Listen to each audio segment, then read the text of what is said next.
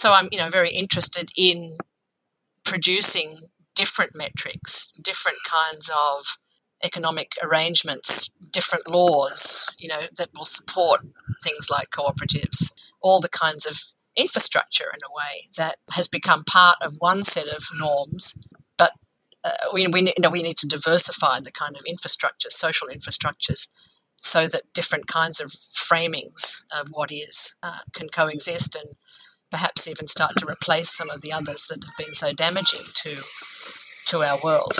There's a sense in which being something different involves practicing it. But the idea that there has to be some content to the practice of collectivity that is joyful as well as effectual.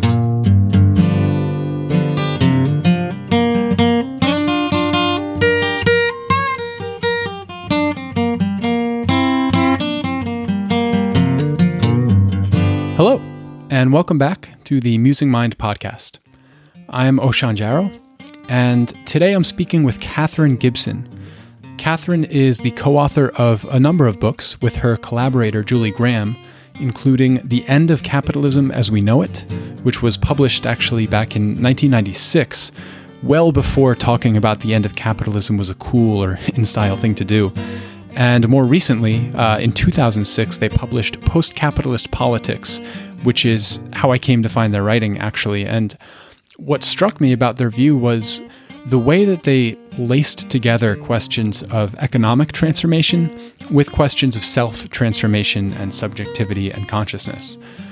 Very often talking about the role of self-transformation as a means for economic transformation winds up being reductive and is used as a technique to divert attention away from the structural or policy changes that must also play a part, in any process of economic change. But Katherine and Julie's writing presents this idea of self-transformation in a way that is inclusive of structural and policy change, right? That sees the self as constituted as much by its environment as individual will and circumstance. And that kind of porous and broader conception of the self makes their perspective on what post-capitalism is and how we can participate in it so unique and interesting. Biographically, Katherine is an economic geographer at Western Sydney University and established the Community Economies Collective, which is a project that involves both academics and communities in theorizing and practicing new economic visions. In our conversation, we explore the relationship between self-transformation and economic transformation, how post-capitalism is not something that can be learned or intellectually understood so much as performed, acted out, and felt, which suggests why new economies require new selves, right? New configurations of how we experience our bodies and relations.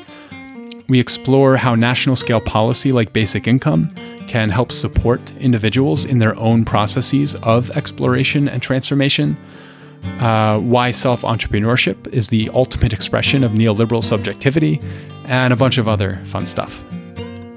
One note, I connected with Katherine while she was in her coastal caravan out in Western Sydney, which presented a few technological hurdles. But rather than abandoning the conversation, I chose to see them as opportunities to experience the conversation a little differently. So the audio is not of the quality I would like, and perhaps not of podcasts as you're used to. You'll hear a number of birds and animals in the background. But rather than hearing this as noise, I'll invite you to imagine, as you're listening, that you're walking alongside Katherine through this coastal region of Western Sydney, surrounded by green trees and vibrant birds.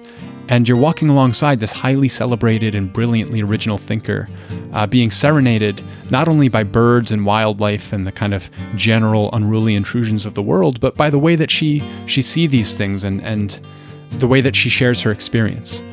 And if you see it this way, you might forgive me for the audio quality.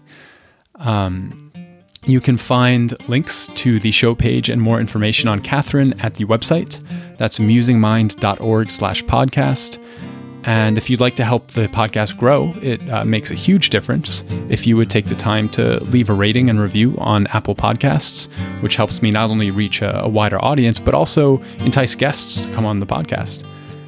And you can also share an episode on social media, or finally, if you have the means and really want to support the show, you can become a Patreon supporter by offering something like $1 a month. Links to all of that are also on the episode page of the website, or you can just reach it at patreon.com/Oshan Jarrow. All right, please enjoy my conversation with Katherine Gibson.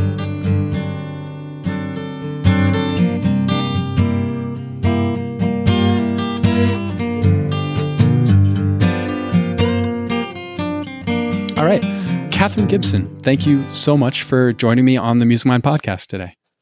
Oh, I'm very happy to be here. So there were a number of works, but two books in particular that you published under the name J.K. Gibson Graham, which was a conglomeration of your name and your partner in crime, or partner in crimes against capitalism, maybe, Julie Graham. And the two of you were exploring, I think the first one, The End of Capitalism, that came out in 1996. Is that correct? That's right.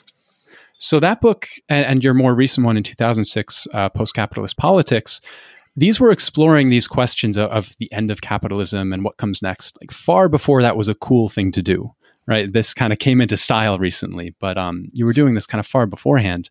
And reading them together, they certainly are explicitly part of the same project, right? They're not two separate, isolated books. They very much speak with one another. Mm-hmm. So I thought a good starting point would be to ask you how you describe or gesture towards, what you were up to in those two books. If they're part of this kind of coherent project, how do you begin to try to give a sense of what that project was? Yeah, sure. Well, I guess, it's a long time ago now, but I feel like I'm still in the same project.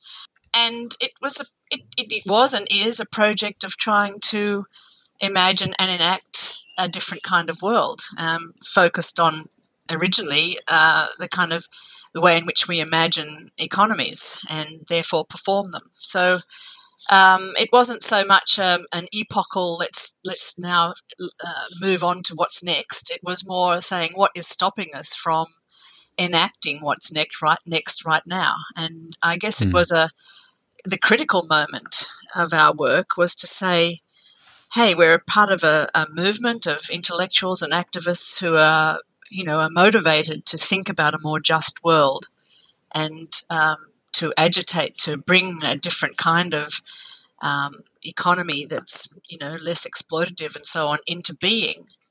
And yet what we're doing all the time is just exposing how capitalism works.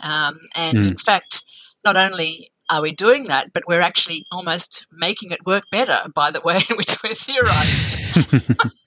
Because we're saying we're lining everything up, that everything that happens seems to be attributed to this thing called capitalism. So that seemed to be a problem, that this critical sensibility that was supposed to be, understanding the world in order to change it, that we felt very much we wanted to be part of, was in fact kind of producing barriers and blockages by its sophistication, its kind of intellectual, critical attitude that started to theorize, the restructuring of international capital and how it was enrolling nature and populations into its kind of embrace. So this kind of this big narrative that seemed to be galvanizing intellectuals and intellects was leading to a political dead end, it seemed to us at the time. And so the idea for us was to say, well, how do we get out of this capitalist space? How do we, and of course we can't necessarily think it away. We can't just imagine a different world and it will come into being.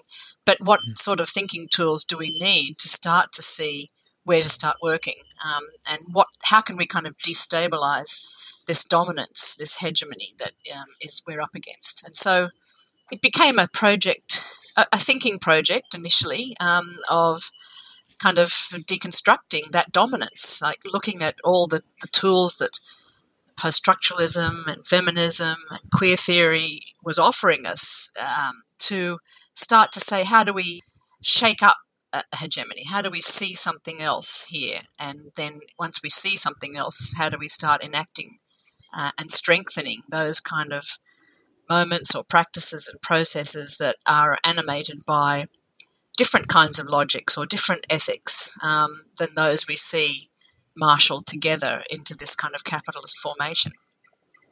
Yeah, then that was one of the really interesting elements of your work too, was that what it did not seem like you were doing was saying, we are living inside of capitalism and here's an alternative I'm going to try to convince you of. It was almost like your method was, we are not properly seeing what is actually happening, that almost like the theory is blocking our perception of what is actually happening. And a lot of the way that I read your work was trying to clarify the situation that we are actually in and show how that process of clarification is itself something that can open these emancipatory spaces for change by not only getting lost in our theory, and you talked about the narratives that were sweeping people up, but by just getting onto the ground and looking, well, how does daily life and reality actually match the theories we've constructed to explain it? Yes, and to some extent, I guess I wouldn't go down the track that we were saying this is more real than that. It wasn't this idea that somehow, the theorists were missing something and we needed to fill it out in order to get the better picture or the most accurate picture, because that's a kind of reflective vision of theory, as if it can ultimately reflect the world. It was more saying, there are multiple ways of conceptualizing our world, and what we're doing with this big theory is being blind to a whole lot of other things that, Indigenous scholars and practitioners understand, or people in the majority world have theorized or talk about, or feminists have drawn attention to. If we actually look at the daily practices of living, so much of our lives are bound up in practices that we can't say are the generation of surplus value for multinational capital. So what does that mean for thinking about a different world? I mean, if we look at the international fishing industry, for instance, the vast majority of people are involved in kind of family businesses or cooperatives, small-scale fishing, and yet, the industry is dominated, yes, in some ways by international capital, or at least there is that faction in there, but most of the fish that's being fished in the world is coming out of a different kind of economic and social relationship. Now, what does that mean for thinking through alternatives or different pathways? So it wasn't so much as coming up with answers. It certainly wasn't coming up with a kind of utopian vision or even a master plan for the future.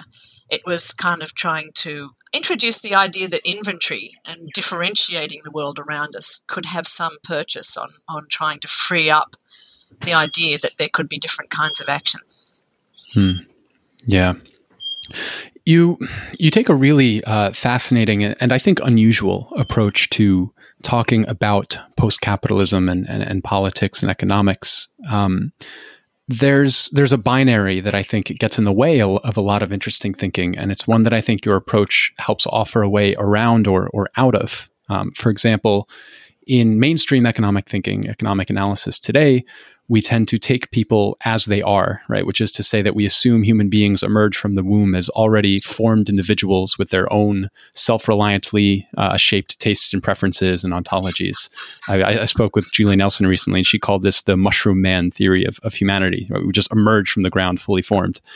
And in contrast to that perspective, there's social theory, right, which argues that actually individuals are not the rightful first element of analysis, that before or behind individuals there is society into which the individual is born, and this plays a causal role in shaping and forming the individual tastes and preferences. And you seem to kind of bring these two together in a really refreshing way. You seem to admit that both of these are relevant influences, right? There is an individual and the society that are more in a kind of co-creative process. And this is the vantage point that I've really been interested in exploring across a number of conversations here, right? How is it that economic systems, which feel often, right, so abstracted or so much larger than what we come into contact with in our daily lives, and how are these things involved in shaping and forming our individual subjectivities, which feel like such private domains. And one of the ways that you approach that answer to talk about that space is not just by the usual kind of social theory view that citizens of capitalism become, nothing more than appendages of the system that are entirely subsumed by it and used as kind of hollow puppets. So I wanted to ask you how you look at this kind of really complex interaction where both views are at play, the individual and the society are kind of co-creating one another. And it becomes difficult to know what to make of it, and especially how to participate in a process of change if it all feels so jumbled. So how do you see that relationship? Yeah. Well, I guess the thing that really helped me think through that was the idea of a decentered self. Even when I think, if I think about myself, it's very hard to kind of rest on which of the many subject positions I occupy is the most dominant or the uppermost at any moment. Whether it's the subject position of as an academic or as an Australian or as a mother, etc. So I think that kind of feminist post-structuralist take on the self as it's self-decentered that can occupy multiple subject positions and is hailed by many different kinds of discourses was one way of shifting from that kind of binarism that you're one or the other. And I guess, the work of Chantal Mouffe and Esther Laclau was really helpful in thinking about the way that kind of decentered nature of self and selves and communities plays into politics, that you can be hailed in one of those dimensions while still, living many other kinds of dimensions of self. And that is a hopeful thing because there's many ways that one can be addressed, and one can be enrolled in projects to some extent. So that was kind of one way in.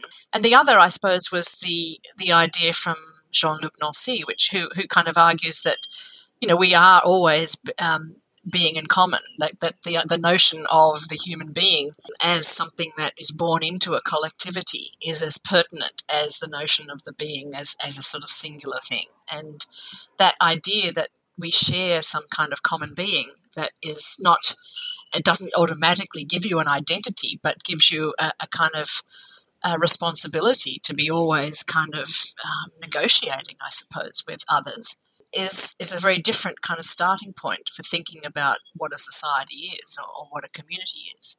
And of course, that work is still, I think, in our thinking in the Community Economies Collective has moved on to thinking about self in relation to Earth others as well as humans, the human self. So this idea of relationality of decentered selves that are also, we are also microbes, we're also non-human, so-called, other kinds of living entities, not only in our own bodies, but in our interaction with us. So again, kind of destabilizes that binary that you're talking about. And it opens up then lots of different imaginaries, I think, for how we can act. Yeah. And this is such a large and I think rich terrain, and I think we're going to skate through it a bunch. One of the tensions or dangers even when I think talking about the role of something like self-transformation in relation to economic transformation is to run too close to this kind of neoliberal rhetoric that manages to redirect people's attention away from something like structural change and place it onto individual responsibility. So that, for example, if you're anxious or unhappy with your job, the rhetoric would say, it's not your job's fault. You should try meditating in the morning or going to therapy, rather than scrutinizing labor conditions. Or in response to the ecological degradation that is ongoing, the point would be individuals should recycle more rather than organizing to push a carbon tax, for example. And so I want to draw this tension out a bit in your work because I think you navigate it so wonderfully. And specifically about the role that self-transformation does need to play if we are really, to change our broad economic situation. And one of the ways that you frame this in your writing is you wrote, "The project of building an alternative economy also involves new practices of the self, producing different economic subjects through a micropolitics or ethics of self-transformation." So to start off, how do you see the dangers, advocating for self-transformation amidst a kind of neoliberal environment that would all too quickly love to kind of appropriate that logic and further displace blame onto individuals, that very often have kind of structural causality laced into them, right? How do you emphasize the role of self-transformation without letting structural questions and policy questions off the hook? Mm. Yes, well, that is a really tricky question, and I think I've negotiated it through forms of action research, with people. I guess I can talk about it from that perspective, rather than kind of from a grand, top-down kind of view.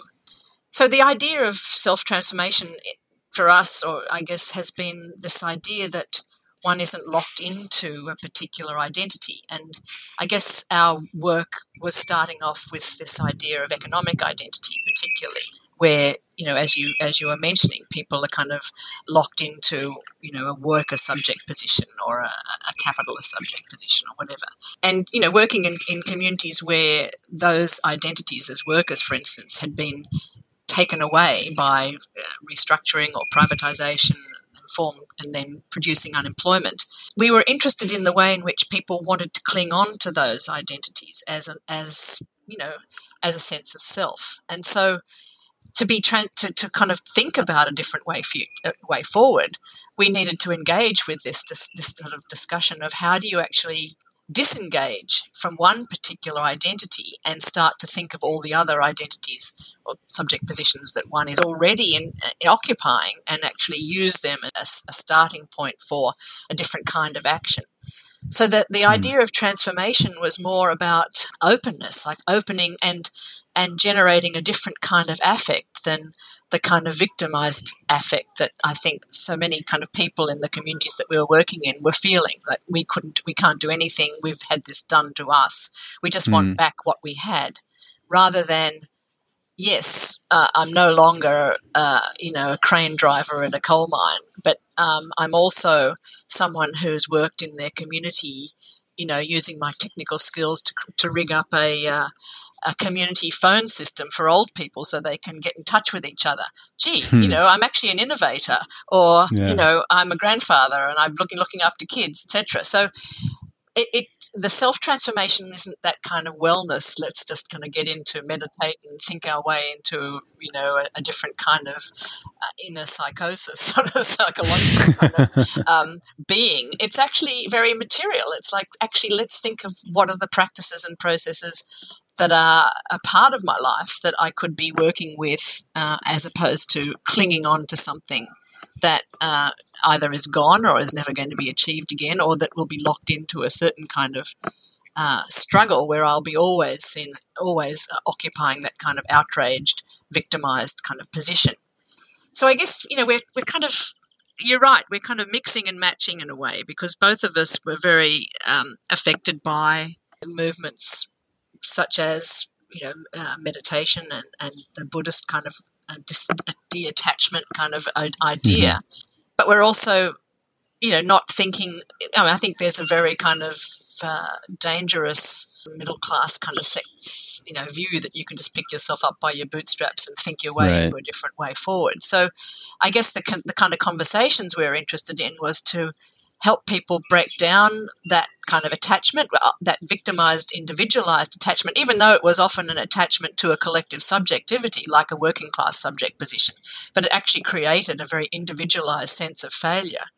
And speaking those stories and needing to kind of allow people to grieve the lost identity as part of a process of transformation was very much something we utilized in our action research processes. So that, the transformation isn't about just giving up one identity, but actually exploring the way that one needs to grieve these things at the same time as being, getting those glimmers of excitement of actually recognizing you could work with other people to do different kinds of things and utilize other talents that you have, and a different kind of energy is activated once one starts to see that you have, strengths and assets and gifts that can be mobilized. So these are very kind of pragmatic approaches to this question of transformation, and we found that they seem to work with people at that level. How they could be translated into a broader scale is another question, but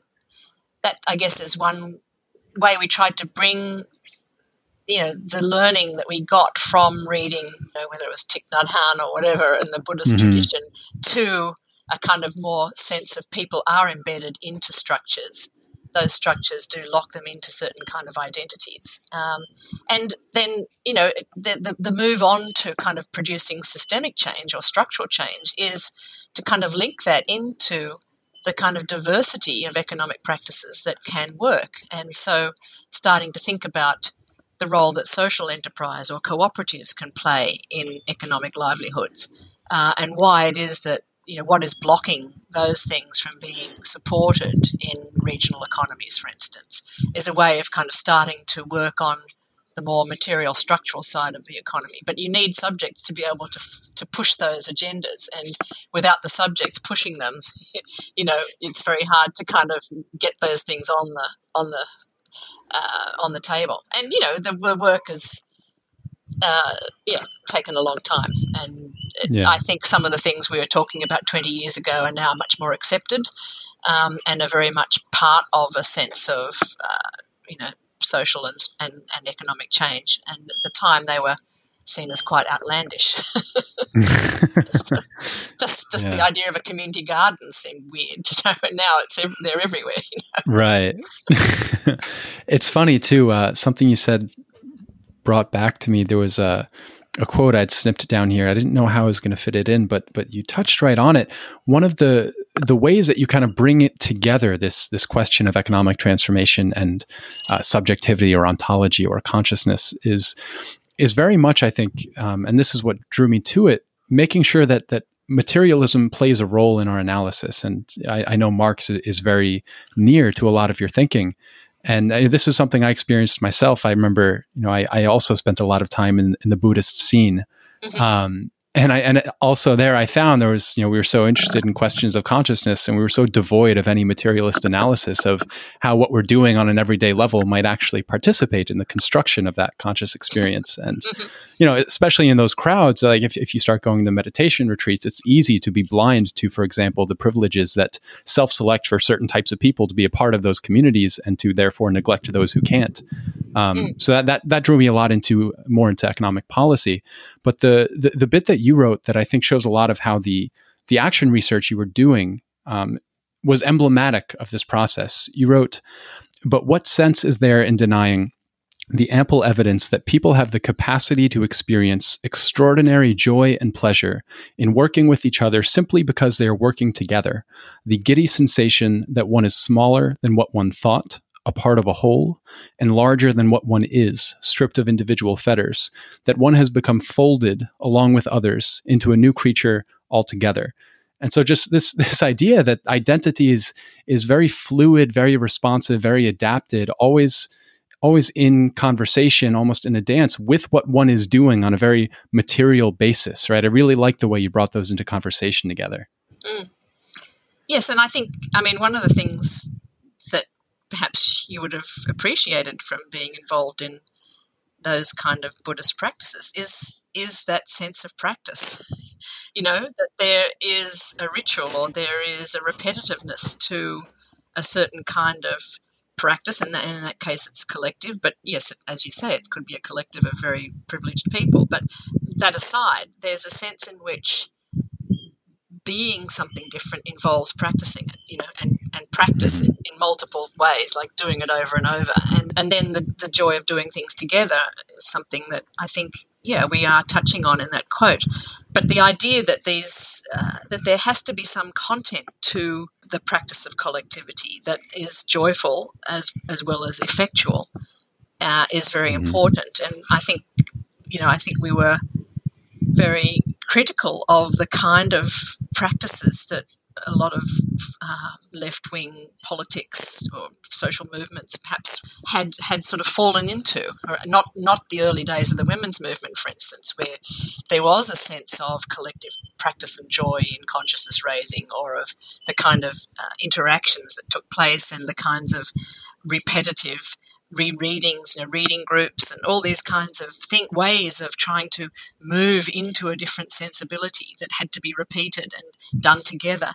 But, once that became ossified into a certain kind of hierarchy where certain people get to, be the leaders and others don't get to practice much of this. It's a problem. So I guess, and I guess we brought that also into thinking about later on in Take Back the Economy, the process of commoning as a kind of something that is involving a community that gets formed in that process of commoning, of figuring out how to access something or take responsibility for or care for it.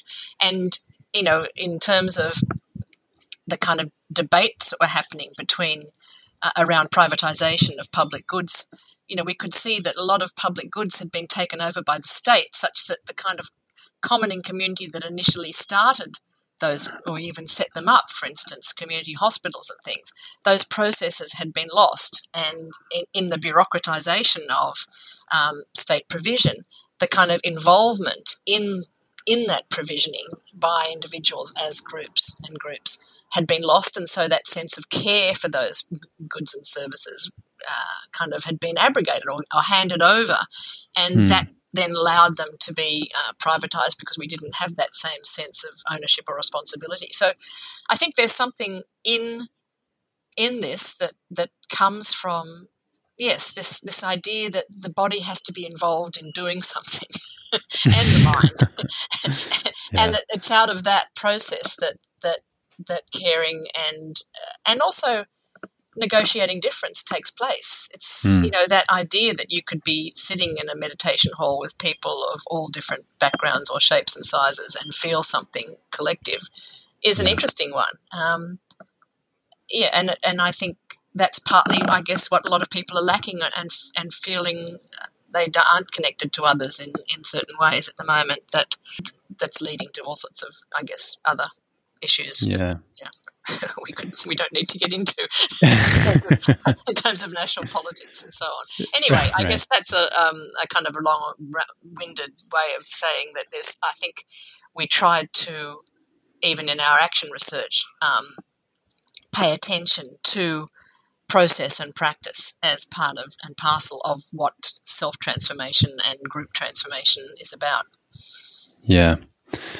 I think it's really interesting to read claims made by folks like the philosopher Byung-Chul Han, for example, who claims that the entrepreneur of the self, this kind of contemporary idea, is the ultimate neoliberal subject, right? That the person who sees their humanity, conceives of it through an entrepreneurial lens, and thus subordinates all of their time to the project of maximizing the returns on their human capital, is the ultimate expression of this kind of neoliberal subjectivity. Because in this way, you don't need an employer to do the exploiting, right? The neoliberal kind of self-entrepreneur auto-exploits, as he calls it, and naturally squeezes all their time for productive returns that benefit the accumulation of capital, because it's ontology that is propelling them to do so.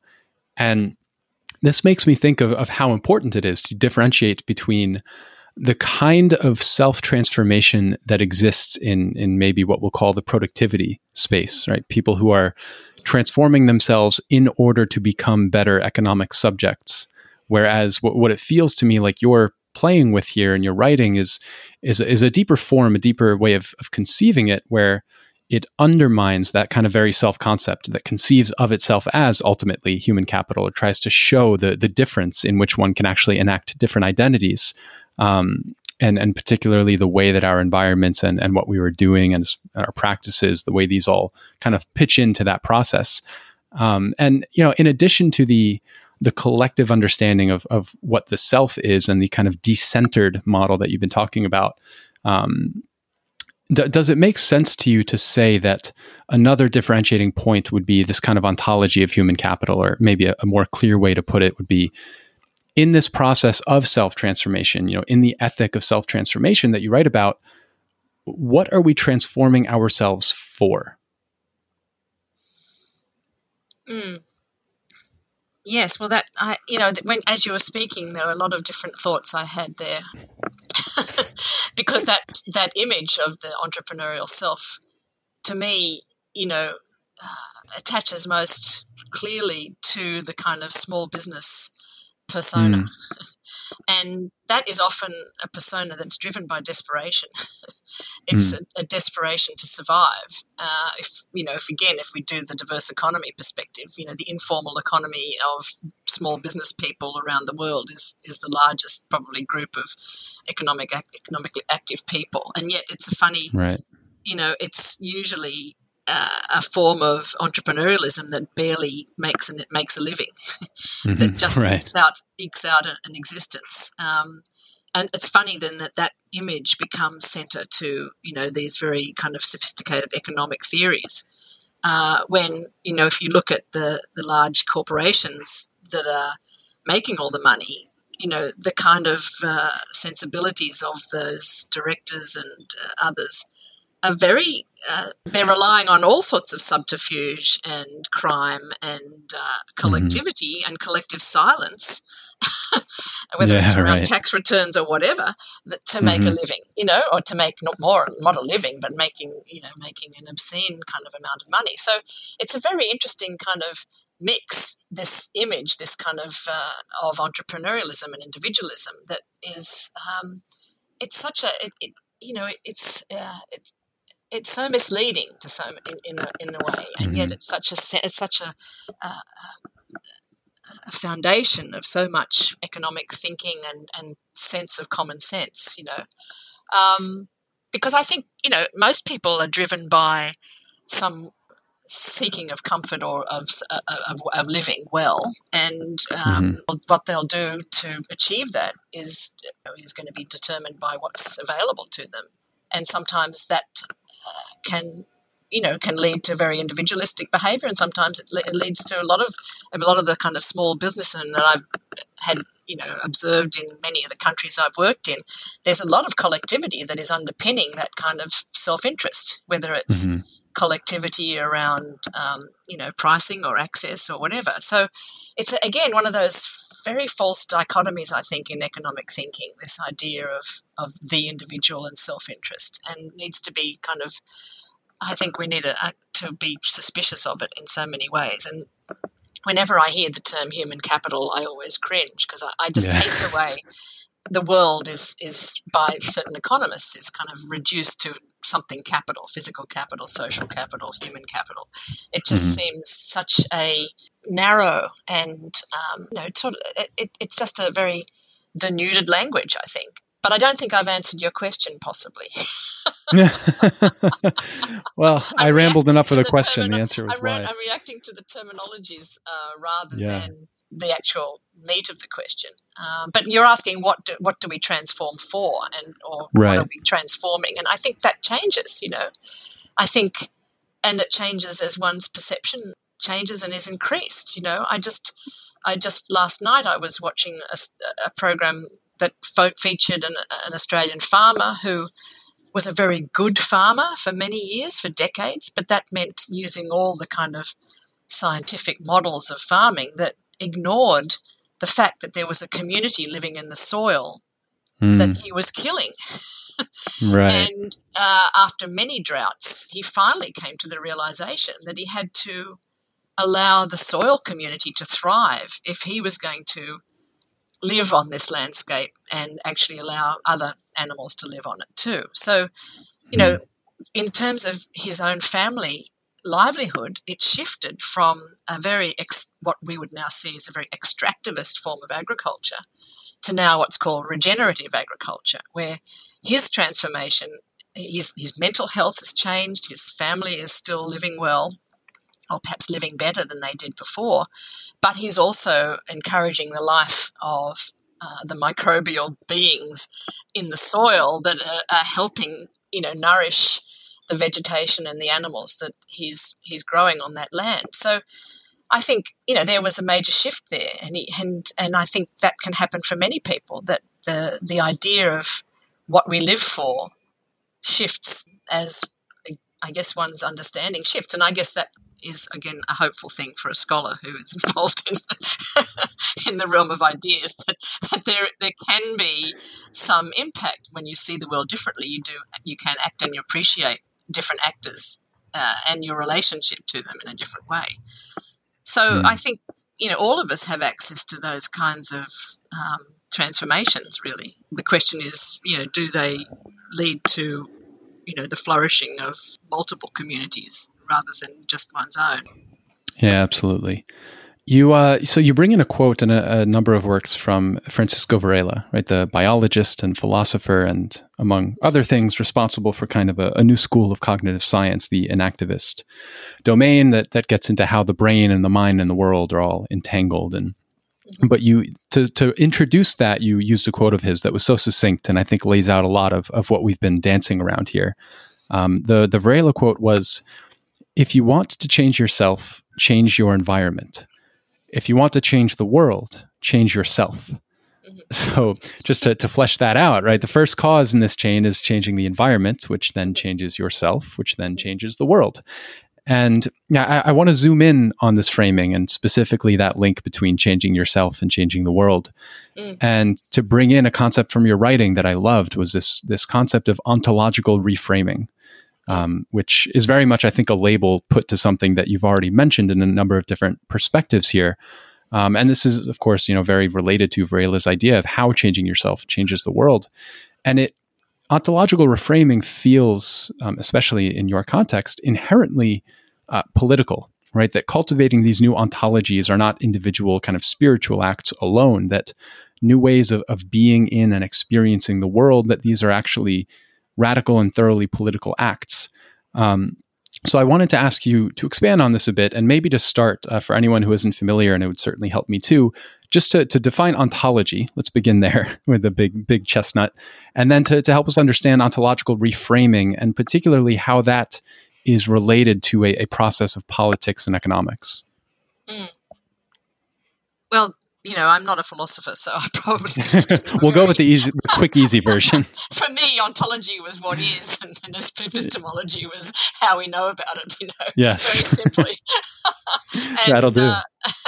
So, ontological reframing is about reframing what is, in a way, and I guess the fact is that we're often being told what is, or what the bottom line is, for instance, and most importantly, we're being told all the time what the economy is and what it needs, and that's where we started to rail against this idea of ontological realism, this idea that there was a real and it's out there and you can stub your toe on it, and it talks about, needing to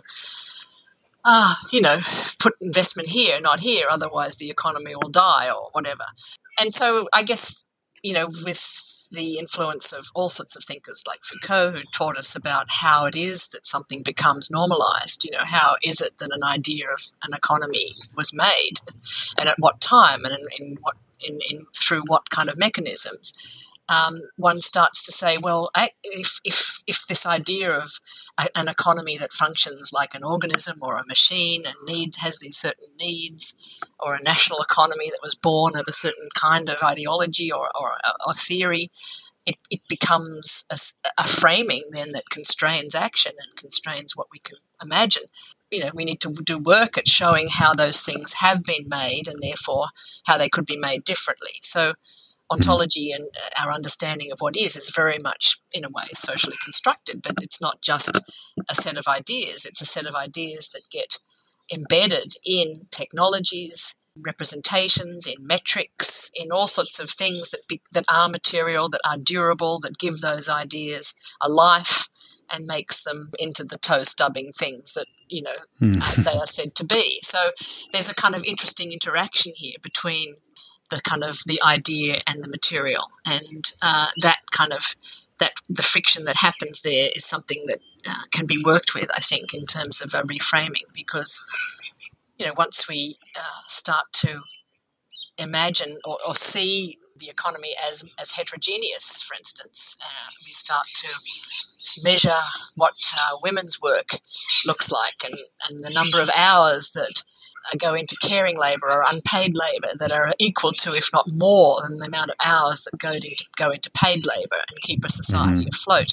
That becomes a different metric and a different conceptualisation of an economy, which still hasn't shifted much in terms of economic policy. In our kind of COVID recovery in Australia, Right. we're still talking about putting lots of investment into construction so that the boys will get jobs, but no investment into all the caring professions where women are working, for instance. Right. And yet they will employ more people and produce more well-being for more families. So, it's a slow process, but this idea of reframing is crucially important, and it can't be left at the ideas level. It can't be left there. It has to be connected into all the kind of mechanics and material entities that are tied into those sets of ideas. And so I'm very interested in producing different metrics, different kinds of economic arrangements, different laws, that will support things like cooperatives, all the kinds of infrastructure in a way that has become part of one set of norms, but we need to diversify the kind of infrastructure, social infrastructures, so that different kinds of framings of what is can coexist and perhaps even start to replace some of the others that have been so damaging to our world. Yeah. You go on to cite a series of essays by Varela where he outlines kind of the two classic different traditions that are concerned with the pragmatics of human transformation. He talks about the Western tradition of psychoanalysis and the Eastern teaching traditions. And you go on to write that the process of becoming a different economic subject is not an easy or sudden one. It is not so much about seeing and knowing as it is about feeling and doing, as you've been saying. And this is, just another angle on talking about post-capitalism in a phenomenological sense, right? That it involves feeling and doing more than knowing, that it's an embodied act more than a cognitive one, that you can't learn about post-capitalism or enact it in the way that you can memorize multiplication charts, for example, right? It's a sensory experience and reconfiguration. And contemplative practice and various forms of meditation and prayer, maybe even psychedelics and other forms of ritual, all of these things that we might think about that occasion, new encounters with how we experience and understand ourselves, new configurations of consciousness that might reveal, possibilities we'd never felt before about, as you mentioned, once you decenter the self, then it can kind of move around and see what other centers there are. But beyond these kind of ideas of meditation, a lot of what you recounted in your book is when you went into particular communities and went through this process with people. And so I wanted to ask you if there were any practices or kind of methods of maybe not precipitating, or maybe precipitating these encounters, right? Because what you did not write about was you went into some kind of, small rural town that was devastated by job loss and told them all to meditate. This is not where we were at. So I wanted to ask you about the methodology and the practices that you used, that you saw that might have occasioned these kinds of moments of reframing where people came to see themselves differently. You mentioned the farmer, for example, and his experience with the soil. Is there anything like that pops up to show the reframing in action? Well, one of the techniques we've used, I mentioned it already, is this idea of assets versus needs mapping. And with a group of people who feel they're hardly done by the world, or by economic development, or by their situation in a rural backwater, or in a region that's just had lots of companies close or something. There's a sense, often a very strong sense of the problems. If you sit with a group of people and ask them, what's top of their minds, and they'll often bring up all the problems that they're facing, and the needs that they have, and that they want someone else to come in and fix them up. And usually, as researchers, you're seen as an outsider, a foreigner. You've obviously got money. You've got something you're going to be able to do for me. So put it on the table. Whereas if it's in a kind of working class community in Australia, you're just seen as as someone to be derided, and you come in here and treat us like lab rats all the time, kind of thing. So there's that whole of hostility often to researchers and to this kind of process, and that's something that has to be kind of put out there. And so the process we've used is one where that we start off with mapping all those kinds of feelings and needs and problems and so on, and then just ask people to come with you to shift perspective for a minute and say, well, let's just look at the other side of things. Let's look at what we have at hand, whether it's through the environment we have, the kind of social skills, the connections we have, etc., and do the brainstorm around assets and kind of capabilities, I suppose.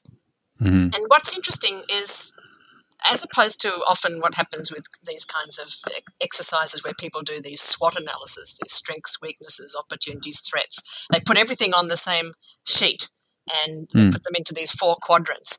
And what always happens is the threats and weaknesses start to outweigh the strengths and opportunities. And what's, I think, brilliant about this method that Kretzmann and McKnight developed is that they do it in sequence. So you get the needs and problems out there and people get to vent and, feel bad and show how bad they are. And then you just say, just come with me, shift a little bit and let's start looking at these other things. Of course, what happens is a different kind of affect arises and the collective often starts to feed off each other and think about other things and stories come out, etc. And the end point is a very different sensibility that then can be used to say, well, how do we mobilize some of these things to address some of the problems that you've mentioned back here? It is a kind of it's using inventory, which I think can be, it's a funny little thing, just making lists and inventorying something, but it is a way of getting stuff out there. But it's also a way of shifting one's relationship to the world. And so that's just one technique that I think we've used that is not about sitting and meditating, but it has some similarities to the kind of meditative practice of abandoning the negative thoughts or just letting them sit there and start to allow the positive feelings arise, the feelings of love, the feelings of connection, etc. So, it's a very different kind of take on it, but it's got a similar structure in some ways. And that, of course, can't be left at that point.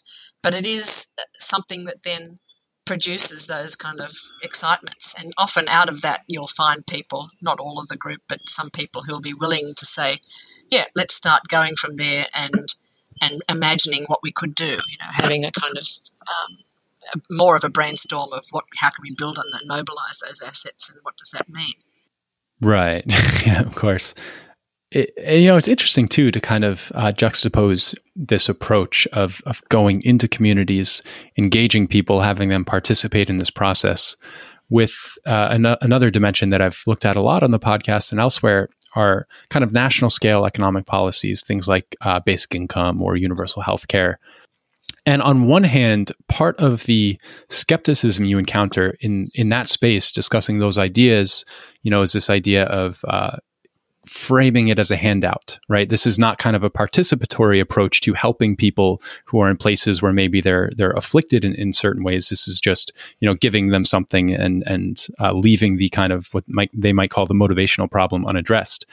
Whereas to use your language here, the reframing that I like to offer in that case is to imagine, for example, let's take a hypothetical United States, 2022, we have universal healthcare, we have basic income, we have wages or just general access to resources that are such that people aren't quite so imposed upon by economic necessity, that, a space that opens up is what people do as economic precarity relents, only marginally and softens its imposition.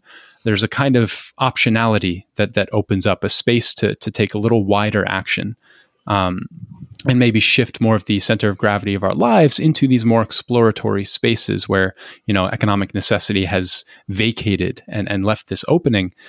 And what I think is most interesting is to frame certain policies as maybe as kickstarters, as matches, as things that can help ignite the process that I think you're pointing to here. That just because I think it's absolutely correct to focus on a participatory process where people enact kind of their own situation does not mean that's a rationalization or an excuse to therefore do nothing to change the otherwise, existing environment. But I wonder how you see this kind of role of policy in that vein, national scale policy. Are there policies that are important to you in terms of kind of cultivating environments that help people engage in these processes? Are there any that you find very important in kind of changing our environments in that kind of Raelian sense to help us kind of then look at changing ourselves? Well, I think national level policies are incredibly important in thinking about supporting livelihoods and supporting a kind of diverse economy. And we can see how different in different societies those national policies are in terms of being able to allow for a certain kind of care for the other. That if you just think about some of the Nordic societies where there is still an ethos that the state might look after the poorest, or that there might be healthcare as a human right. It's a very different kind of world. I had the chance of staying in Aarhus for a number of months in Denmark, and I was just amazed to see young mothers out with their prams and their children on the streets, and they'd meet for a coffee and leave the pram and the baby on the street and go into the cafe and have a chat. My American body is cringing. I'm already nervous. Exactly. Now, isn't that amazing? Like, that is a sense of what is possible in a society where, even as a person who was living there for a few months, I had a welcome pack from the local municipality with free tickets to all the cultural institutions, saying, if I was living here longer, I could go to Danish language classes, etc. Now, of course, there's all sorts of things happening in Denmark that are eroding those kinds of practices, but all those policies. But it was just so different. And I think, again, in Australia, we have a form of universal health care that is providing a basic level of support. It is crucially important. Now, why it is that in certain societies the idea of it seems so anathema is pretty hard for me to understand. But I think, when it comes to questions of something like a basic income payment, again, it's a very interesting kind of question. We were involved in talking to James Ferguson about this, and he's been writing about the idea of a basic income grant that's been introduced in many of the Southern African countries where, so many young people will never get access to a paid job. And, it's clear that some kind of income payment will then allow people to complete an education or maybe start a small business or whatever. It's an investment in people to do lots of things, to be carers, not just to sit around and be bludgers and to sit around and just have handouts, but the sense in which the way in which a kind of economic discourse of meanness has taken over, to think that if you give someone money, they'll just sit there and do nothing, with no respect or feeling that there might be something creative that people could do, something they would like to do to contribute to their communities.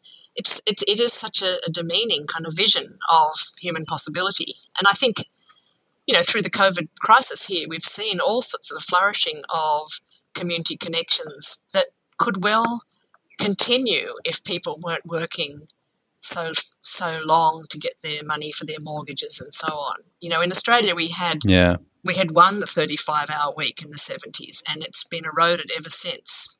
Really? So people are working longer and longer than they ever did, and it's meaning the undermining of all the kind of community connections that people once got some value and meaning out of. So the idea of trying to introduce some sort of basic income payment, I think, is still a really interesting policy to be fought around. And just we've had through this COVID crisis a doubling of the dole payment, which has been called a job seeker payment, and also a payment out to businesses that have lost business, a job keeper payment to people. And, there's been incredible stories of single parent families where suddenly the parents are able to have 3 meals a day rather than just 2.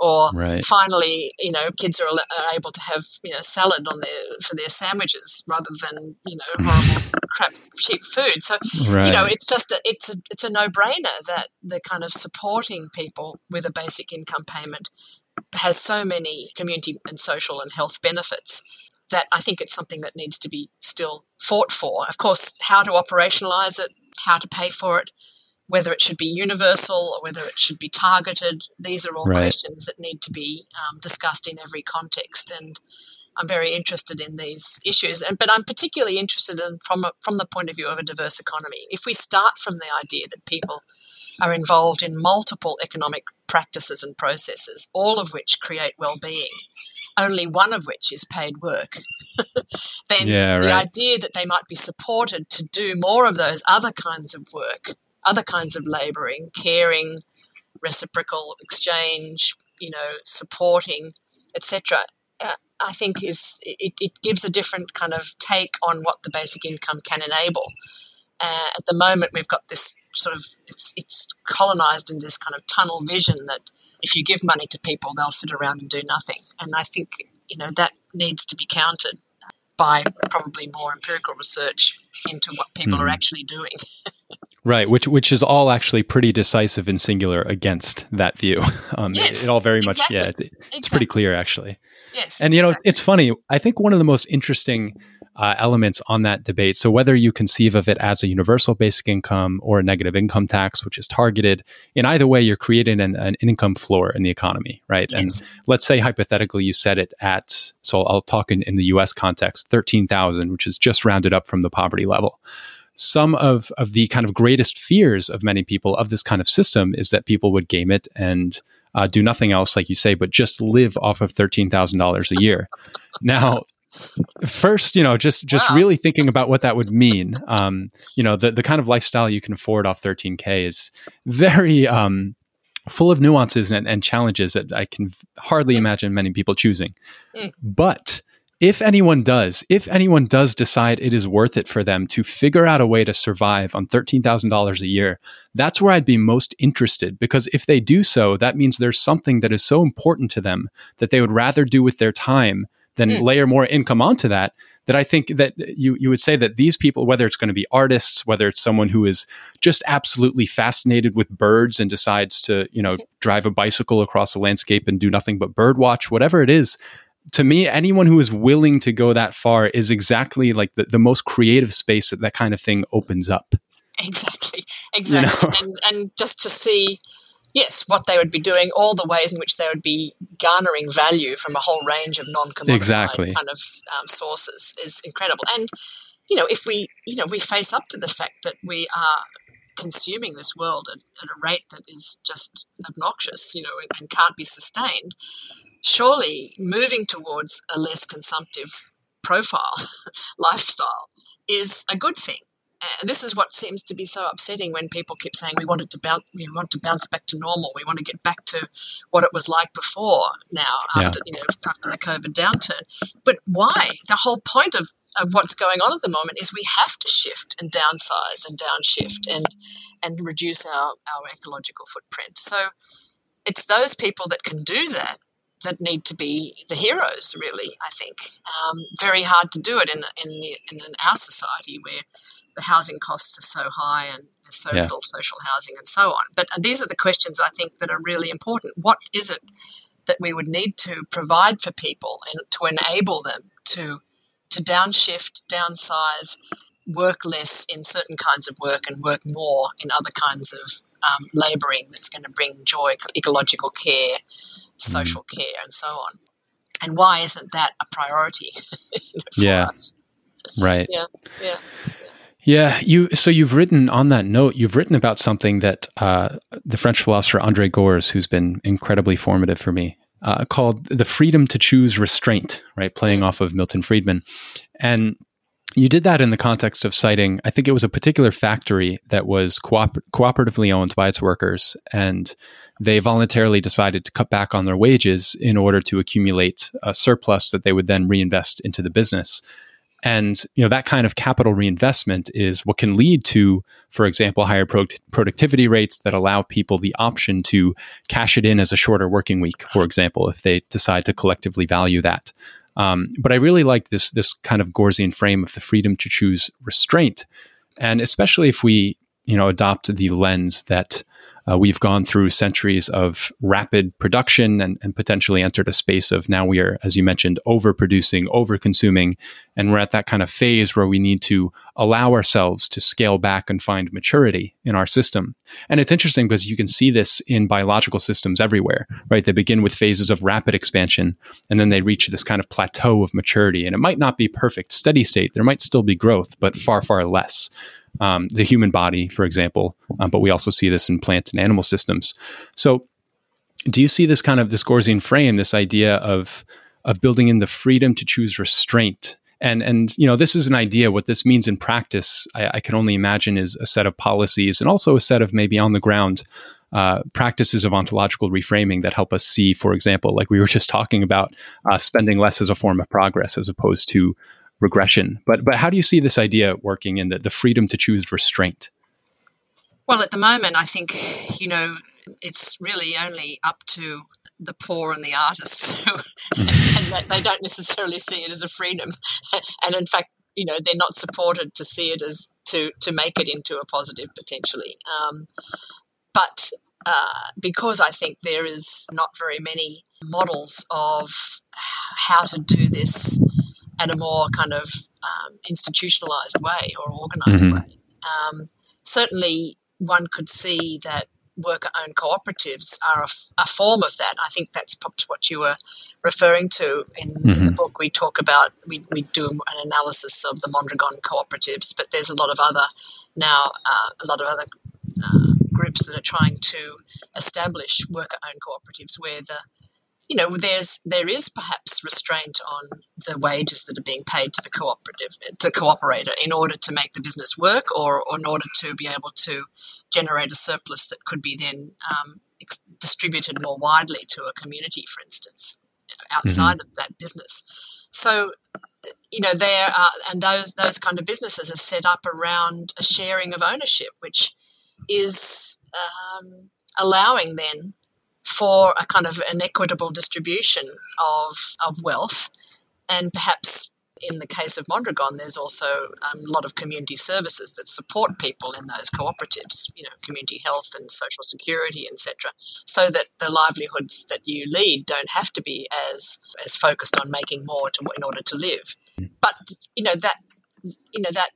that's a kind of set where there's a sort of an ownership structure and an institutional kind of backup that allows for that freedom. And it is a freedom that I think the younger generations in the Basque region who are born into that perhaps don't even realise, that and this is something that I think is going to be an issue for the reproduction of that model.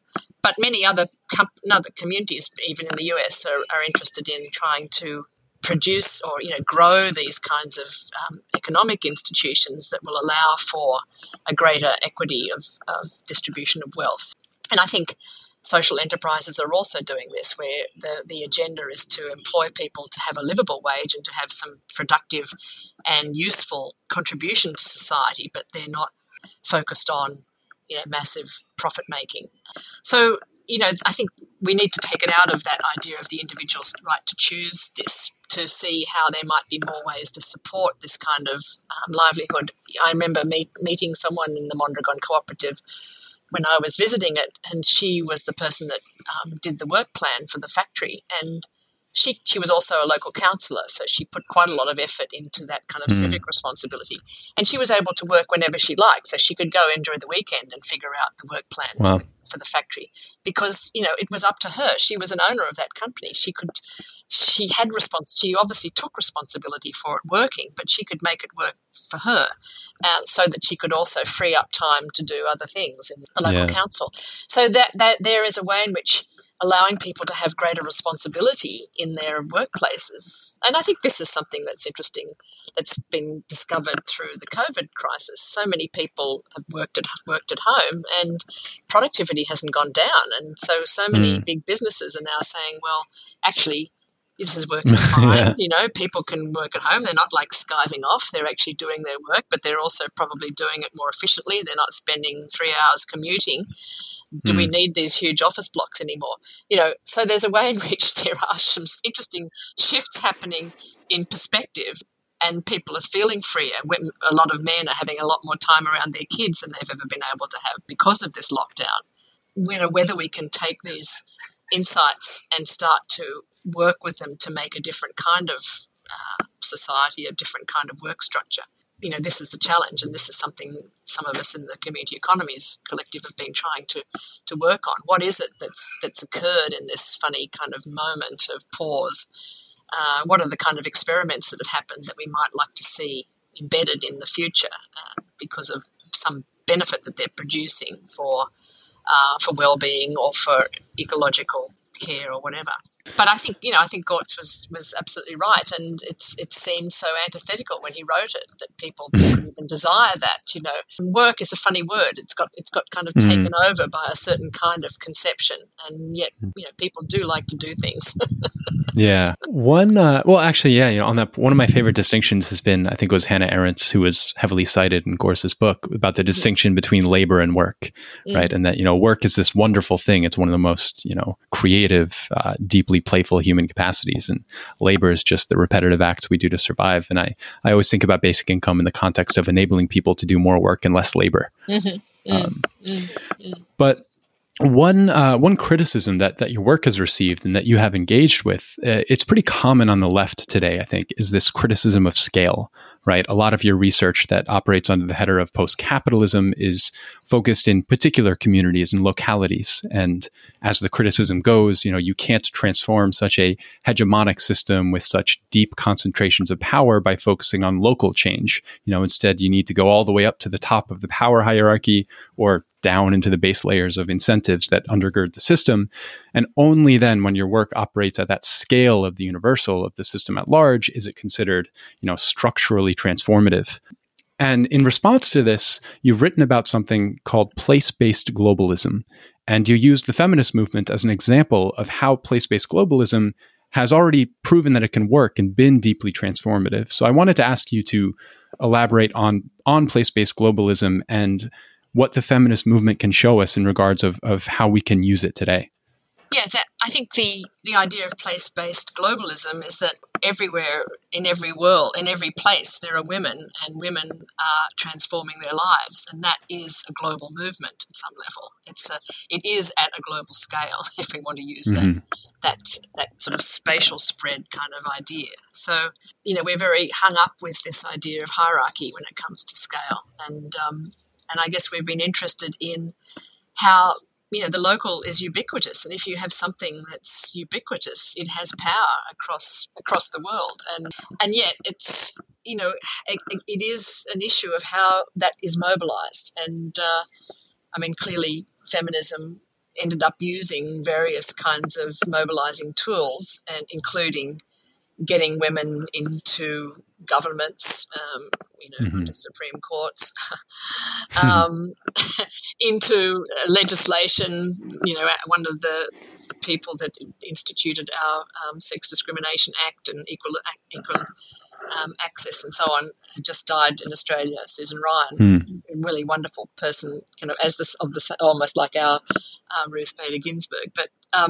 So that feminists used all the mechanisms of kind of mainstream government, I think, to also institute some of the gains or some of the changes that they wanted to see. And this is an ongoing process. It's not going to stop. It's not like it's all been attained in any way. That the feminist project of transformation is ongoing, and it still has to go on at the local level as well. And that's just as important, if not more, I think.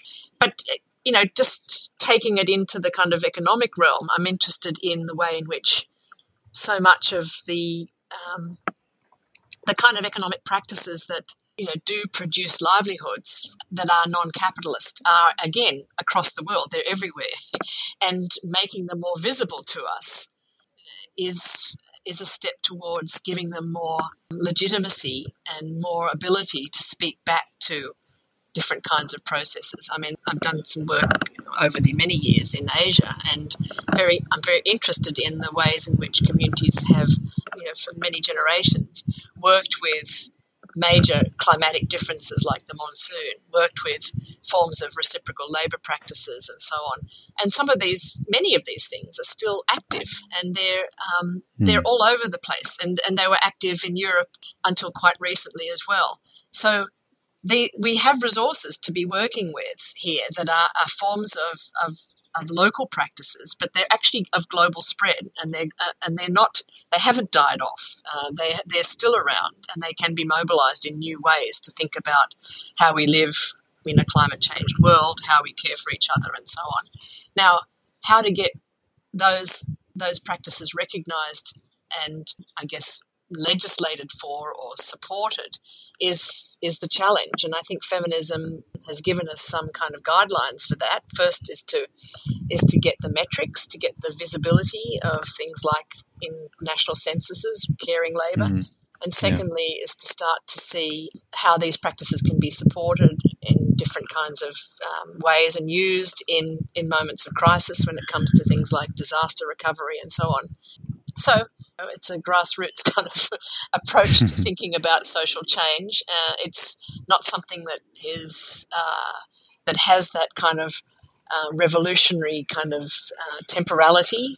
This idea that you can, have quantitative that'll move to qualitative change within a decade or so. It's very much a slow burn kind of approach to change. But I think it needs to be explored more, and perhaps brainstorm more. There needs to be more effort given to this kind of approach, because it seems that the attempts to try and command the heights of power in government and so on aren't working that well at the moment, and need some support in new ways.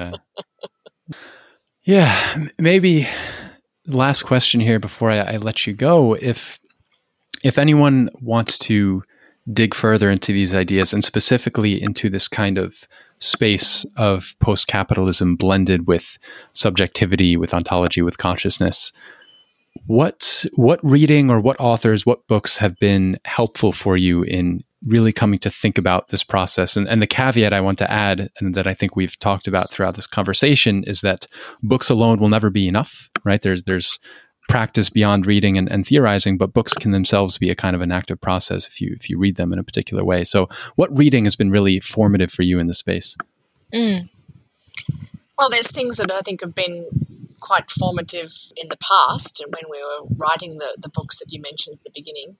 Well, obviously Marx's work was very formative to us, but a kind of more anti-essentialist take on Marxian theory that was developed by Rick Wolff and Steve Resnick in the University of Massachusetts was very informative. And in terms of, I guess, feminism, I think some of the post-structuralist feminist work of the French theorists Irigaray and other interpreters of their work, like Elizabeth Gross's work, has been important.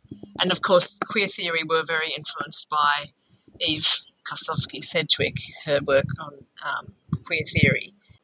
And I guess in terms of politics, William Connolly's work has been always very inspiring to us, because he is one of those people that's interested in this intersection of the mind and micropolitics and major political movements. And his work is always kind of pushing us to think in that way.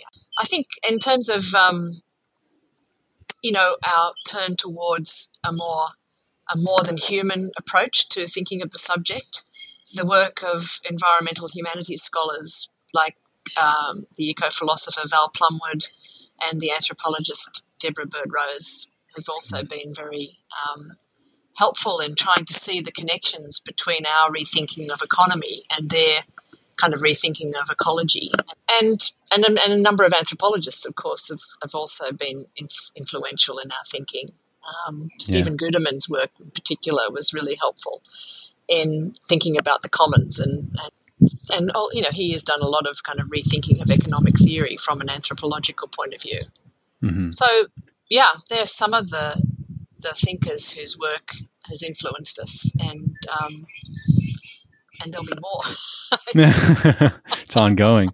Yes. Yeah, that's a great syllabus. Yes. And it's funny, I know I said that was my last question, but you one of the things that really going over your work did for me, and especially your chapters on an economy of difference, which we didn't touch on explicitly here, but you mentioned, previously I've kind of taken for granted, Mark Fisher's notion of capitalist realism, which I'm sure you're familiar with, this idea that neoliberal capitalism has progressed in such a way that it renders us incapable of even imagining alternatives to it. And your writing on economies of difference went in the complete opposite direction. And it said, not only, you actually, different perspective, maybe we're incapable of imagining alternatives, but the fact is that we are always participating in them, and we just might not realize it. Like on a daily granular level, the way we interact with our families, our friends, are very often communist as opposed to kind of capitalistic in their modes of relations. So it was really interesting to take a second to think about all of the different ways in which we act and relate with one another that we do not characterize or label as anything other than, participating in the capitalist society. But when you look at it from an actual kind of analytical perspective, you see that in many ways, right, sometimes we're communists, sometimes we're anarchists, sometimes we're this, sometimes we're that. And the way that you showed how all of these modes of production are simultaneous and ongoing and contingent on one another. So capitalist mode of production might be the dominant mode of production. It might be, the most emphasized, but to show that they are contingent and always kind of interwoven really, really opens up the spaces that we can already lean into, that we already have to begin this process of ontological reframing and lean into kind of different modes of conceiving ourselves and our relation to experience. So I really appreciated reading that. And I really appreciated the conversation today. Thank you so much for taking the time. Well, thanks very much, Ocean. I enjoyed the conversation too.